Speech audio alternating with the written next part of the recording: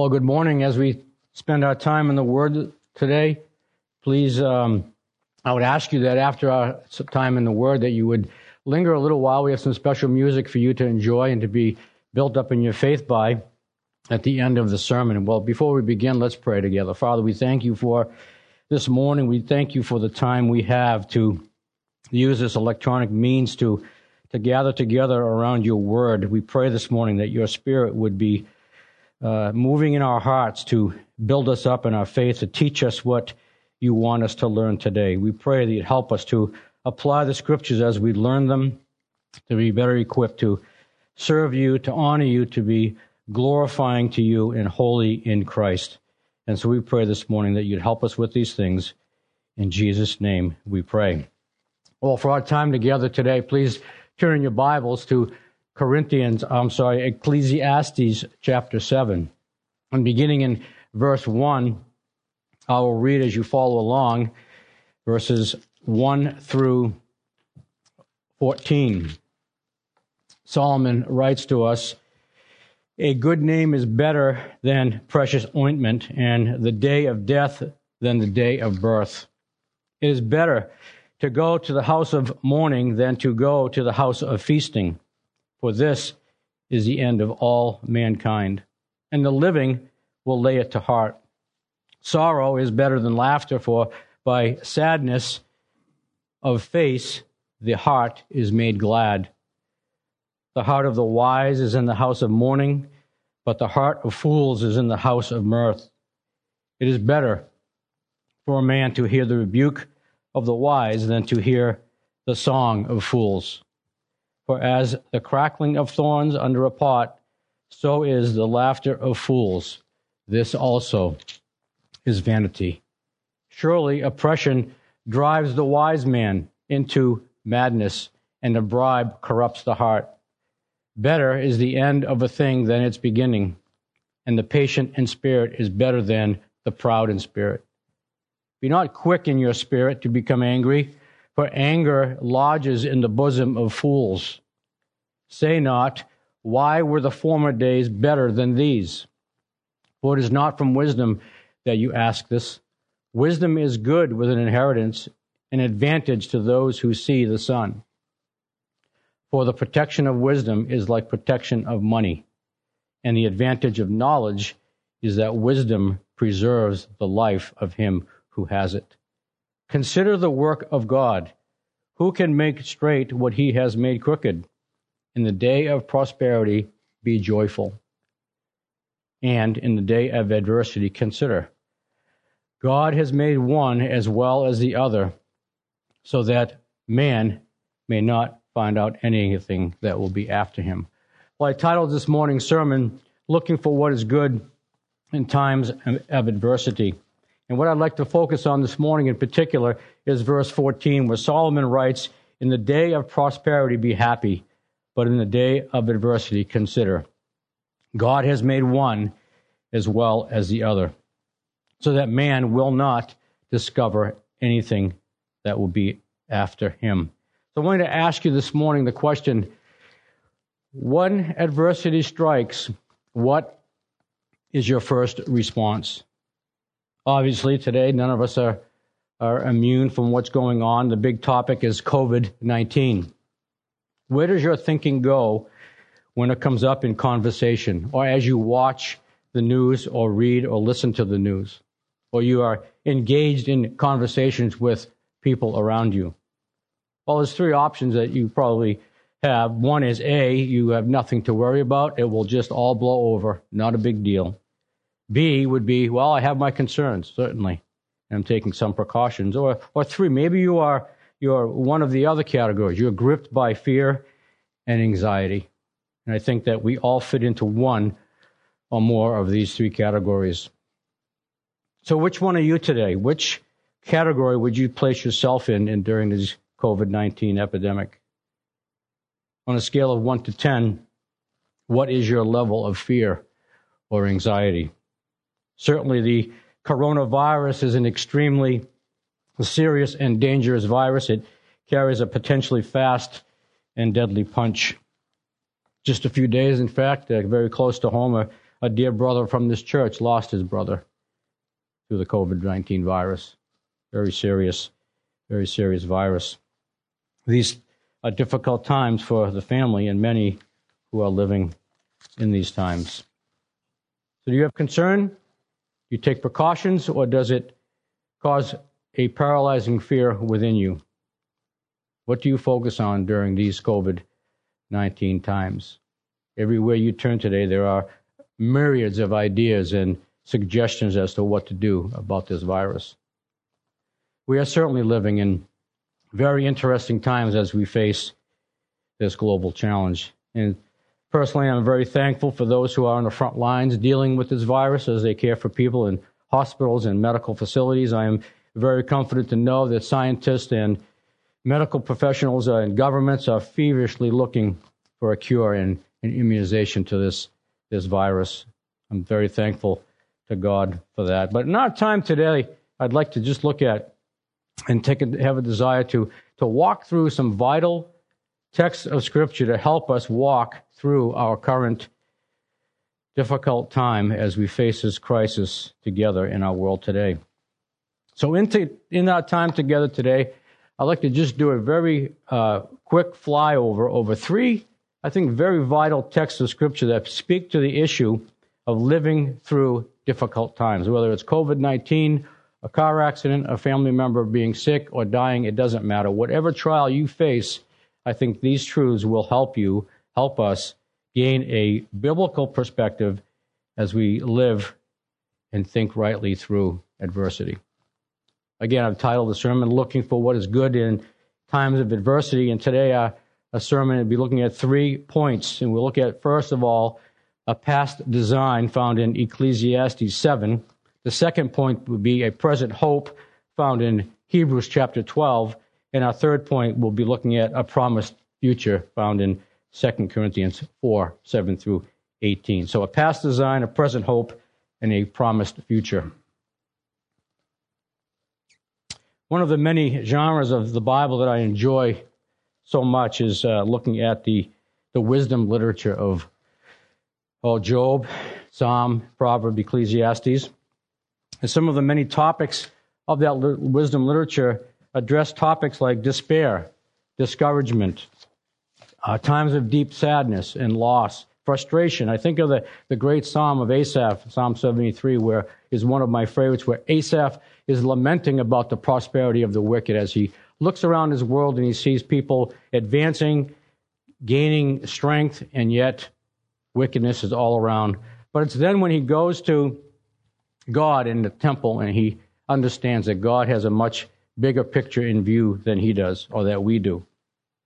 And so we wonder about the prosperity of the wicked. Well, let's look at Ecclesiastes 7:14. Just a little background to Ecclesiastes. One of my favorite sections of Scripture. And we look at the purpose of the writing in Ecclesiastes is to give us, in a word, perspective. What is a proper perspective on life? And there are two that run through the book. Solomon, on one hand, looks at life under the sun. He uses this phrase 29 times through Solomon's writing in Ecclesiastes. And basically what he's doing is he's looking at life through the lens of the horizontal, outside of God's the picture of God in helping us with these things. And he tries to understand the world without God and comes to the conclusion that everything is meaningless, as he says. Everything is empty. It's chasing after the wind. He says it's all vanity, meaning that it's like vapor over a tea kettle. It's nothing. It comes today and it's gone tomorrow.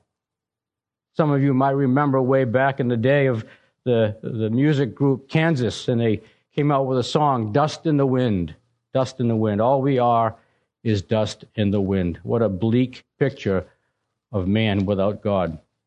But like Asaph, Solomon looks at life with God in view, and his perspective changes. Life for Solomon begins to make sense. Solomon begins his search for meaning with these words. And he says, life is not vanity, and meaninglessness. He says in Ecclesiastes chapter 3, verse 1, he says there is an appointed time for everything, and there is a time for every event under heaven.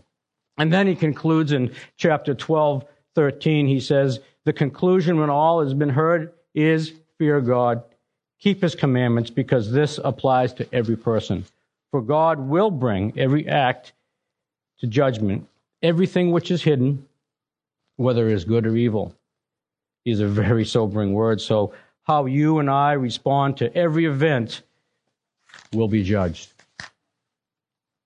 So again, Ecclesiastes chapter 7 this morning, my desire is for the church today to pause, reflect on life today in 2020 and the crisis we face in this pandemic. And we take a look from a biblical perspective of what is good in times of adversity. We walk away from our time together, hopefully, with a full assurance that in Christ, the best is yet to come. So the first point we'd like to look at together is a past design.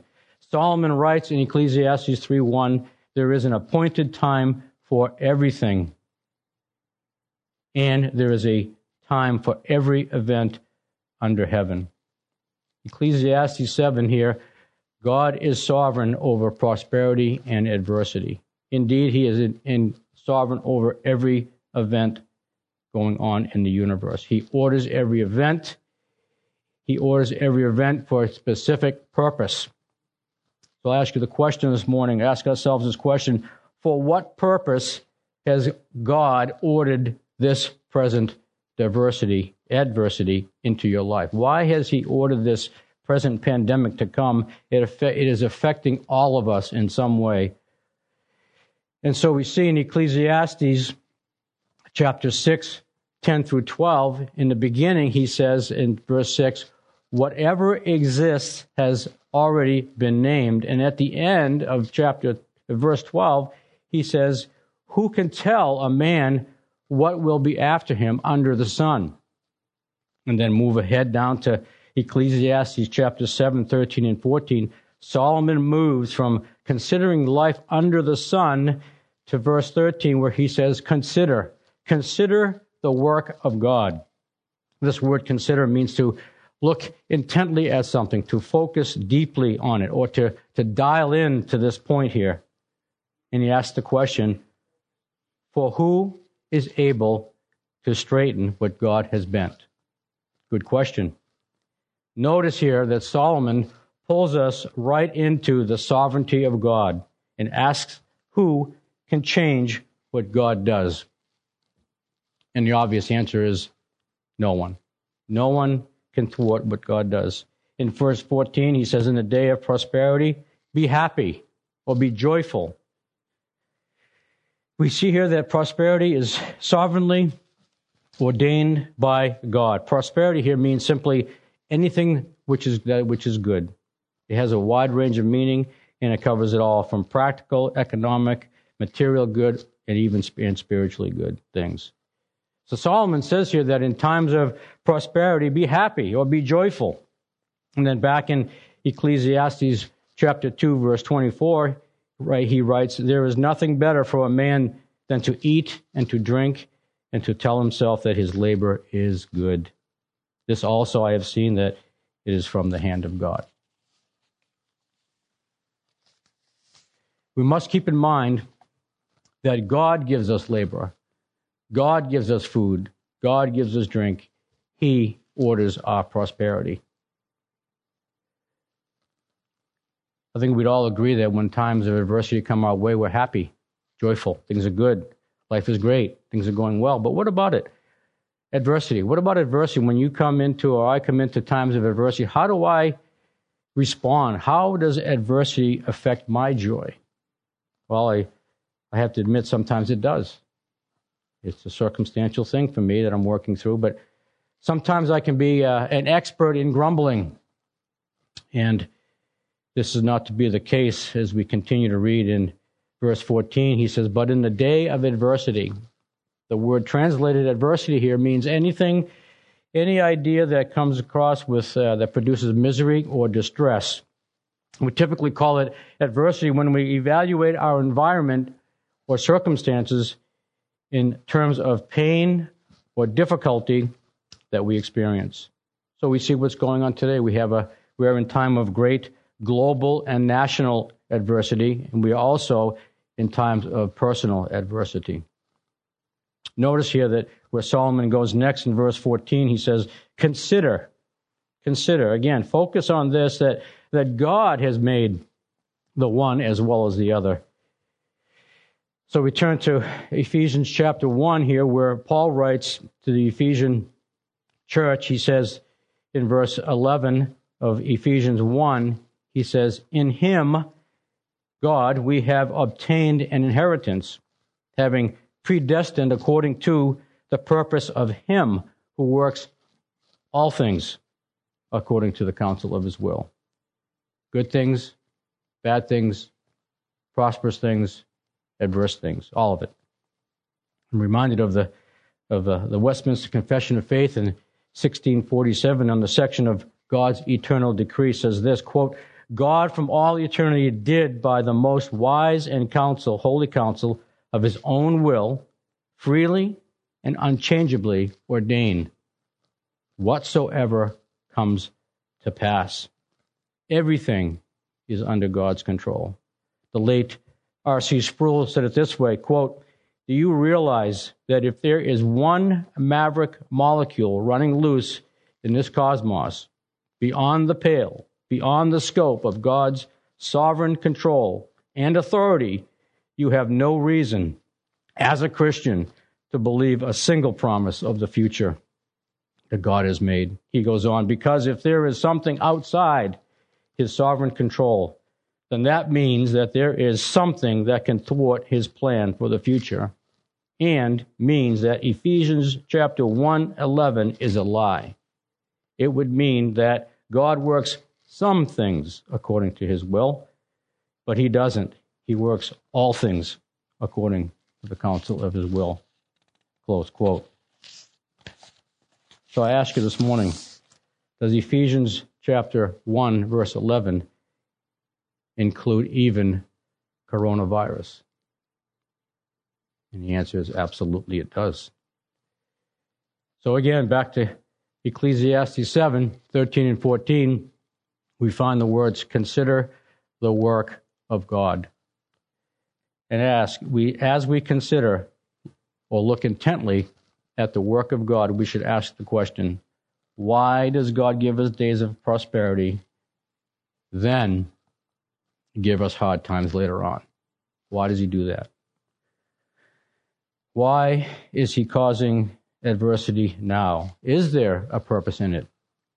Well, we look at verse 14 of chapter 7. One reason is so we will know that nothing is certain in this life.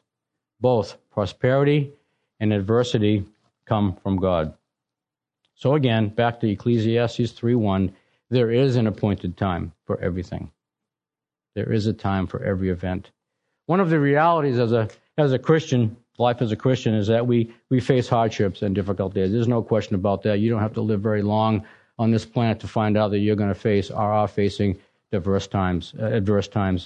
You could be poor today and rich tomorrow, or rich today and poor tomorrow. Whatever. It doesn't. We have no control over anything. How would you handle that if you are rich today and poor tomorrow? What would your response be to that circumstance? Well, depending on what God does with our leaders of this nation, the latter could become a reality for many, or maybe even all of us. Because of the national shutdown, hard economic times may come, or may be here for some of us already. Do you worry? Are you anxious? Do you have a deep concern, a paralyzing concern of those realities, potential realities? Well, if you do, you're in good company. I think many do today. You're not alone.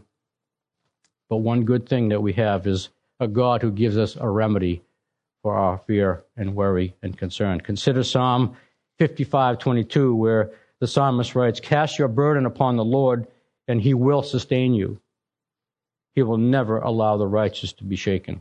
And then in Philippians chapter 6, verse 4, verses 6 and 7, Paul writes, "Be anxious for nothing, but in everything by prayer and supplication, with thanksgiving, let your requests be made known to God. And the peace of God, which surpasses all comprehension, will guard your hearts and minds in Christ Jesus." So our first point we see is that God has a design in this. It's from a past design. God is sovereign. He orders every event in the universe, and he orders every event for a specific purpose. For what purpose has God ordered this present adversity into your life? Well, let's find out. Next, turn to Hebrews chapter 12. Hebrews chapter 12 through 1 through 15. I'm not going to read the text, but I'm just going to cover the highlights, some high points of this great portion of Scripture. And we'll look at point number 2 in our present hope. We are offered a present hope. Number 1, hardships produce endurance. Number 2, hardships train us. And number 3, hardships make us more and more like Jesus in holiness. They are part of the sanctifying process. So are you wondering today in this current crisis, are you wondering where's God in my current situation, in my current distress or my current despair? Well, he's not on vacation. He's not left.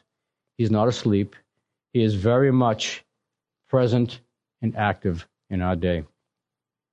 And one of the things that he's doing, one of the many things he is doing, is he is training us to be holy like Jesus. He is training us to bear fruit for his glory. We will all experience adversity, and as followers of Jesus Christ, we are called to endure hardship. They are for a purpose. They are not random events.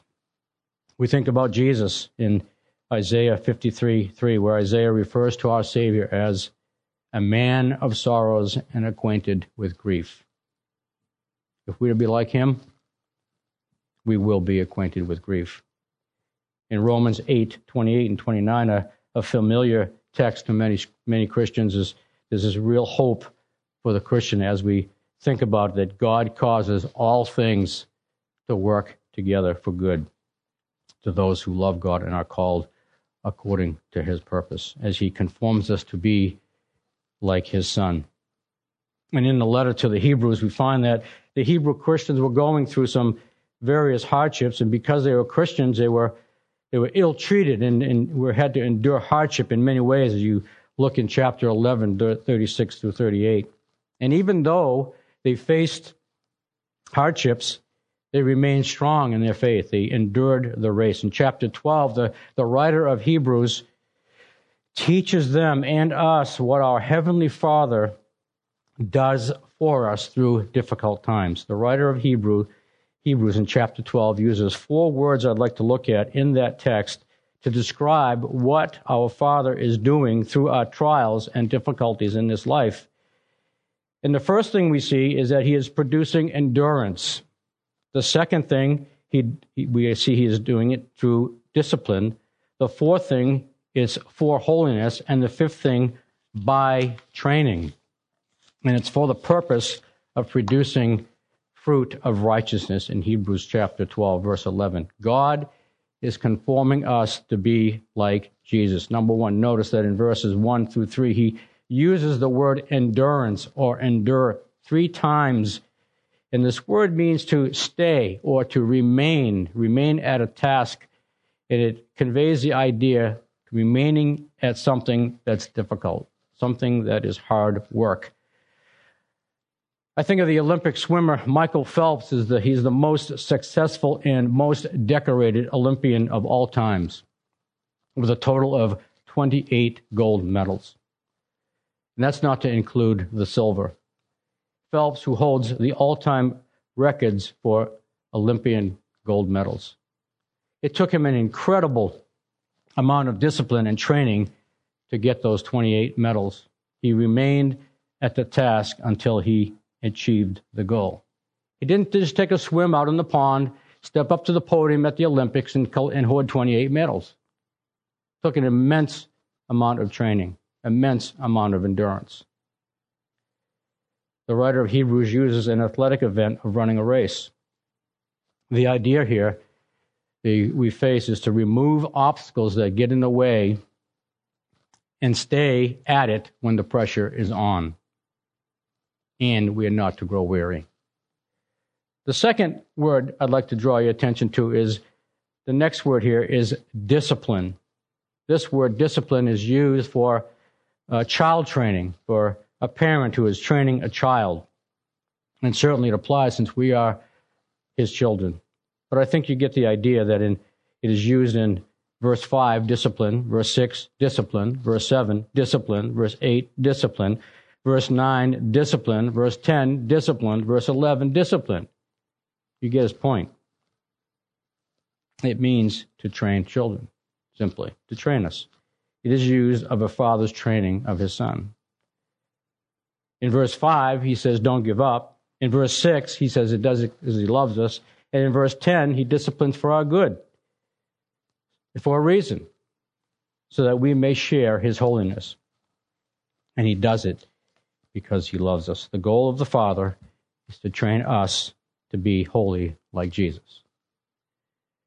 It's not easy. It is not easy. It is not an easy task to endure training. And in Hebrews 12:11, he goes on to say that all discipline for the moment seems not to be joyful, but sorrowful. He is saying it brings grief.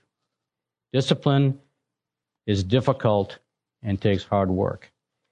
The idea behind this word discipline is also sorrowful. It is hard work with lots of grief or pain. In Hebrews 12:1, I believe the reason that his hearers had stopped running the race with endurance, as he addresses that, is they had allowed themselves somehow or some way to become tripped up in the race. They became ensnared and gave up. Well, the writer says that they needed more discipline, more sorrowful discipline, as we do. So let me ask you another question. In times of trial, do you normally run with endurance? Do you remain under the pressure? Or do you get easily ensnared in them, give up, and stop running, and just wish the race was over? In this present COVID-19 race or trial we find ourselves in, are you running with endurance? I don't know your situation. You could be sick with COVID, or you could be simply inconvenienced because you can't get to a place you want to get to at this time. Whatever you find yourself in, how are you holding up to your difficulties? How is your faith holding up under the pressure? Well, endurance and discipline are for our good, so that we'll be holy like Jesus. He says, afterwards it yields the peaceful fruit of righteousness. Discipline yields something, which moves us to the next point, number 3. The next word that the writer uses is holiness or sanctification in verse 10. See, the Father trains us so that we will be like Jesus. And he says in verse 14 that without sanctification, no one will see the Lord. The scriptures teach us that trials are productive for the Christian and are used by God to make us more and more holy like Jesus. The Christian already has the righteousness of Christ, as we think about the imputed righteousness of Christ on his people. But in our activities and character, we need work. And God works in our lives over time in what is known as progressive sanctification, that moving upward and onward to be more and more like Jesus until we get to glory. And that's what we're looking at here. God works through trials to make us more holy in character and in our living. Well, the fourth word I'd like to look at this morning is found in verse 11. It's the word train. And this word has to do with the exercise of the body in a school of athletics. Another related word from this word is gymnazo, and I think you get the idea is where we would get our word gymnasium. It means to train someone or oneself. It carries the idea of going to the gym for exercise, not as a spectator. The idea here is, in this context, to take the discipline or teaching we receive from the Father, get in and remain in the hard race or trial, and actively use the training that we have received. In verse 11, he says the training is to produce the peaceful fruit of righteousness. So you see the goal here through these words is a progressive goal that's going on in this text. God is conforming us to be like Jesus, and he tells us to go on and tell us that we are to set our eyes on Jesus in the midst of difficulties. It's not much different than the Olympic gold medalist Phelps, where he's gained all these medals. People look to him for guidance, for direction in that particular discipline. And so we are to look at Jesus if we are to be excelling in our Christian life. Notice in verse 15, see to it that no one comes short of the grace of God, that so no root of bitterness springing up causes trouble, and by it many are defiled. So in this trial, are you finding that you are becoming bitter in these hard days? Do you complain or grumble about the current situation we are in? Again, I have to admit that this morning that sometimes I do. At some little inconvenience that kind of gets in my way, I find myself sometimes complaining about it. Well, when I complain or whatever sin I fall into, it's a reminder to me out of Hebrews chapter 12 that, number one, I need to endure or remain under the pressure, no matter how great or small it is. Number two, I need more discipline or training from the Father. Number three, I need to exercise or work out that training or instruction. Number four, so that I will be more like Jesus Christ. And number five, so that I will yield the peaceable fruit of righteousness, and in particular, the fruit of the Spirit, which is patience, Galatians 5:22. That's my thing when I complain. Or whatever it is you're falling into, these 5 points are what you need to understand and become more like Jesus Christ. Well, turn to James chapter 1 in your Bibles for a minute. And while you're turning there, I'm just going to read to you what Paul says in 1 Corinthians chapter 12, 1 Corinthians chapter 10, verse 13. Paul taught the Corinthian Christians that no temptation or trial has overtaken you, but such as is common to man. When it comes to trials, we all face them, and God is faithful to us through them. But how does God show that? How does God show his faithfulness? Well, if you continue in the verse, Paul continues to write here. He says he makes a way of escape for what we cannot handle. He says, God will not allow you to be tempted beyond what you are able. But with the temptation or test or trial, will provide the way of escape also, so that you will be able to endure it. You see, God is bringing the trial, and he's always also bringing the escape. He does the work, and we do the work. James chapter 1, familiar text to many Christians as we face trials. James 1, 2-5, he says, consider it all joy, my brethren, when you encounter various trials, knowing that the testing of your faith produces endurance.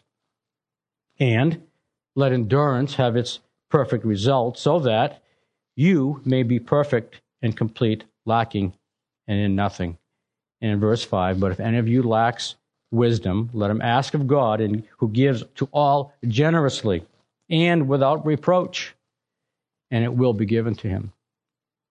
And in verse 12, he says, blessed is the man who perseveres under trial. For once he has been approved, he will receive the crown of life, which the Lord has promised to those who love him.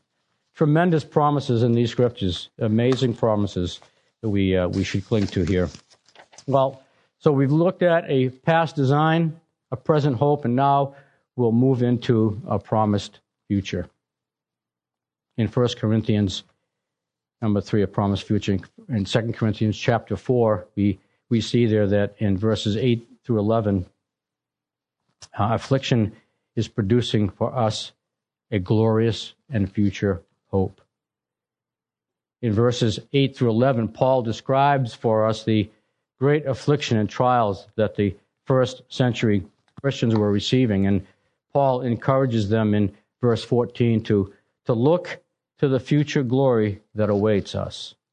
Notice in verse 15 that as you live out the gospel in these trying times, our trials and suffering should cause the gospel to go out, which will produce the giving of thanks to the glory of God. See verses 17 through 18 where Paul writes, "For momentary and light affliction is producing for us an eternal weight of glory far beyond comparison, while we look not at things which are seen, but at the things which are not seen. For the things which are seen are temporal, but the things which are not seen are eternal." What a dynamic perspective to have as we look around our world and consider what's going on. But notice the contrast here in these verses. He uses the two phrases, momentary light affliction is producing for us an eternal weight of glory. Notice again the contrasting words, momentary versus eternal, light versus weight, implying heaviness, or affliction versus glory. Paul is teaching us here that in the light of eternity, our trials are truly light when compared to what they produce. According to 2 Corinthians, if you move down through the verses there in 2 Corinthians 5, 6 to 8, we see these realities here that Paul talks about. The realities that we see in this text ought to produce in us a confident faith. In this time of COVID-19 we are living, it gives us a great opportunity to have the greatest hope that's found in the gospel of Jesus Christ. And that is the future gospel, the future glory that awaits us through the gospel. It also gives us an opportunity to offer the greatest hope of future glory that's found in the gospel of Jesus Christ to those we come into contact with. You see, today, in our current environment, people are fearful, hopeless, anxious as they hear and see the media or wear masks or social distance. There's fear going around. And Christians today, we all have the hope the world needs in the gospel of Jesus Christ in these trying times. And so, too often people fail to trust God sufficiently to see any good in adversity. And so as I close, back into Ecclesiastes chapter 7, we see that God is doing a great work in us today. Ecclesiastes 7:8 asks the question, says it makes these statements. The end of a matter is better than its beginning. And in verse 10, Solomon says, do not say, why is it that the former days were better than these? You know, you hear the statement, oh, the good old days. If we could just go back to the good old days. Well, that's a foolish statement, Solomon says. He says, do not say, why is it that the former days were better than these? Because they weren't. They were never better than they are today. See, wisdom for Solomon says this, that for the Christian, the end is better, not the beginning. And the future is better, not the past. The future is glorious in Jesus Christ. So I want to ask you the question as we close. Are you looking for what is good in times of adversity? There is good in adversity because it has a glorious ending. So may we run the race with endurance.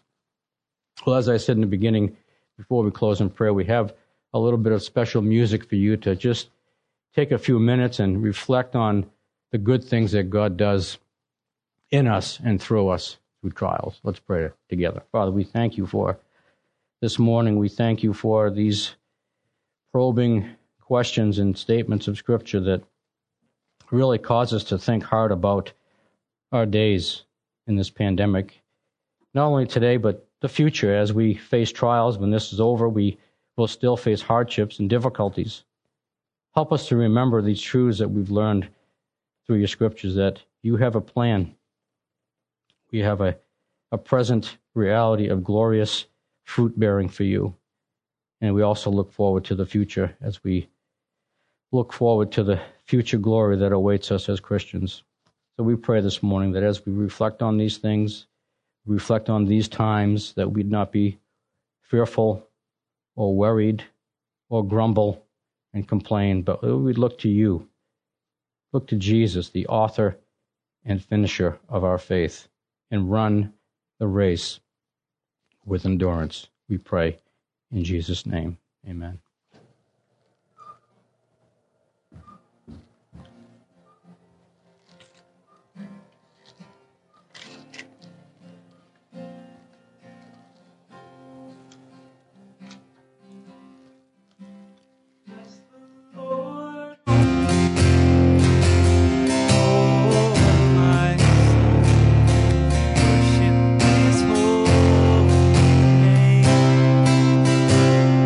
Sing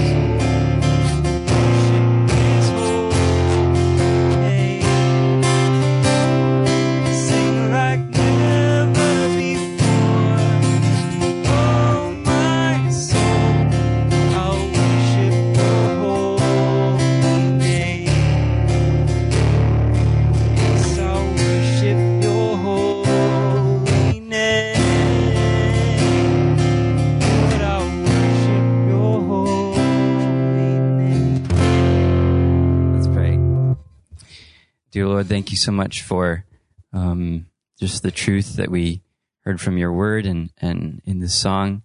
For every reason that we have to be fearful, to be upset, to be anxious, we have 10,000 more to be grateful because of who you are. Just knowing that your name is great and your heart is kind, that you care for us and that you love us, even in these hard times, and that in the end we know the ending. We know that you win, and that we get to look forward to seeing you in glory even in these hard times. So I pray that these words would be heavy on our hearts, that we would be convicted to trust you, even regardless of what is happening and what may happen. I pray for the rest of this day that we would just be seeking to glorify you and honor you in everything that we do and say and think. We pray all of these things in Jesus' name. Amen.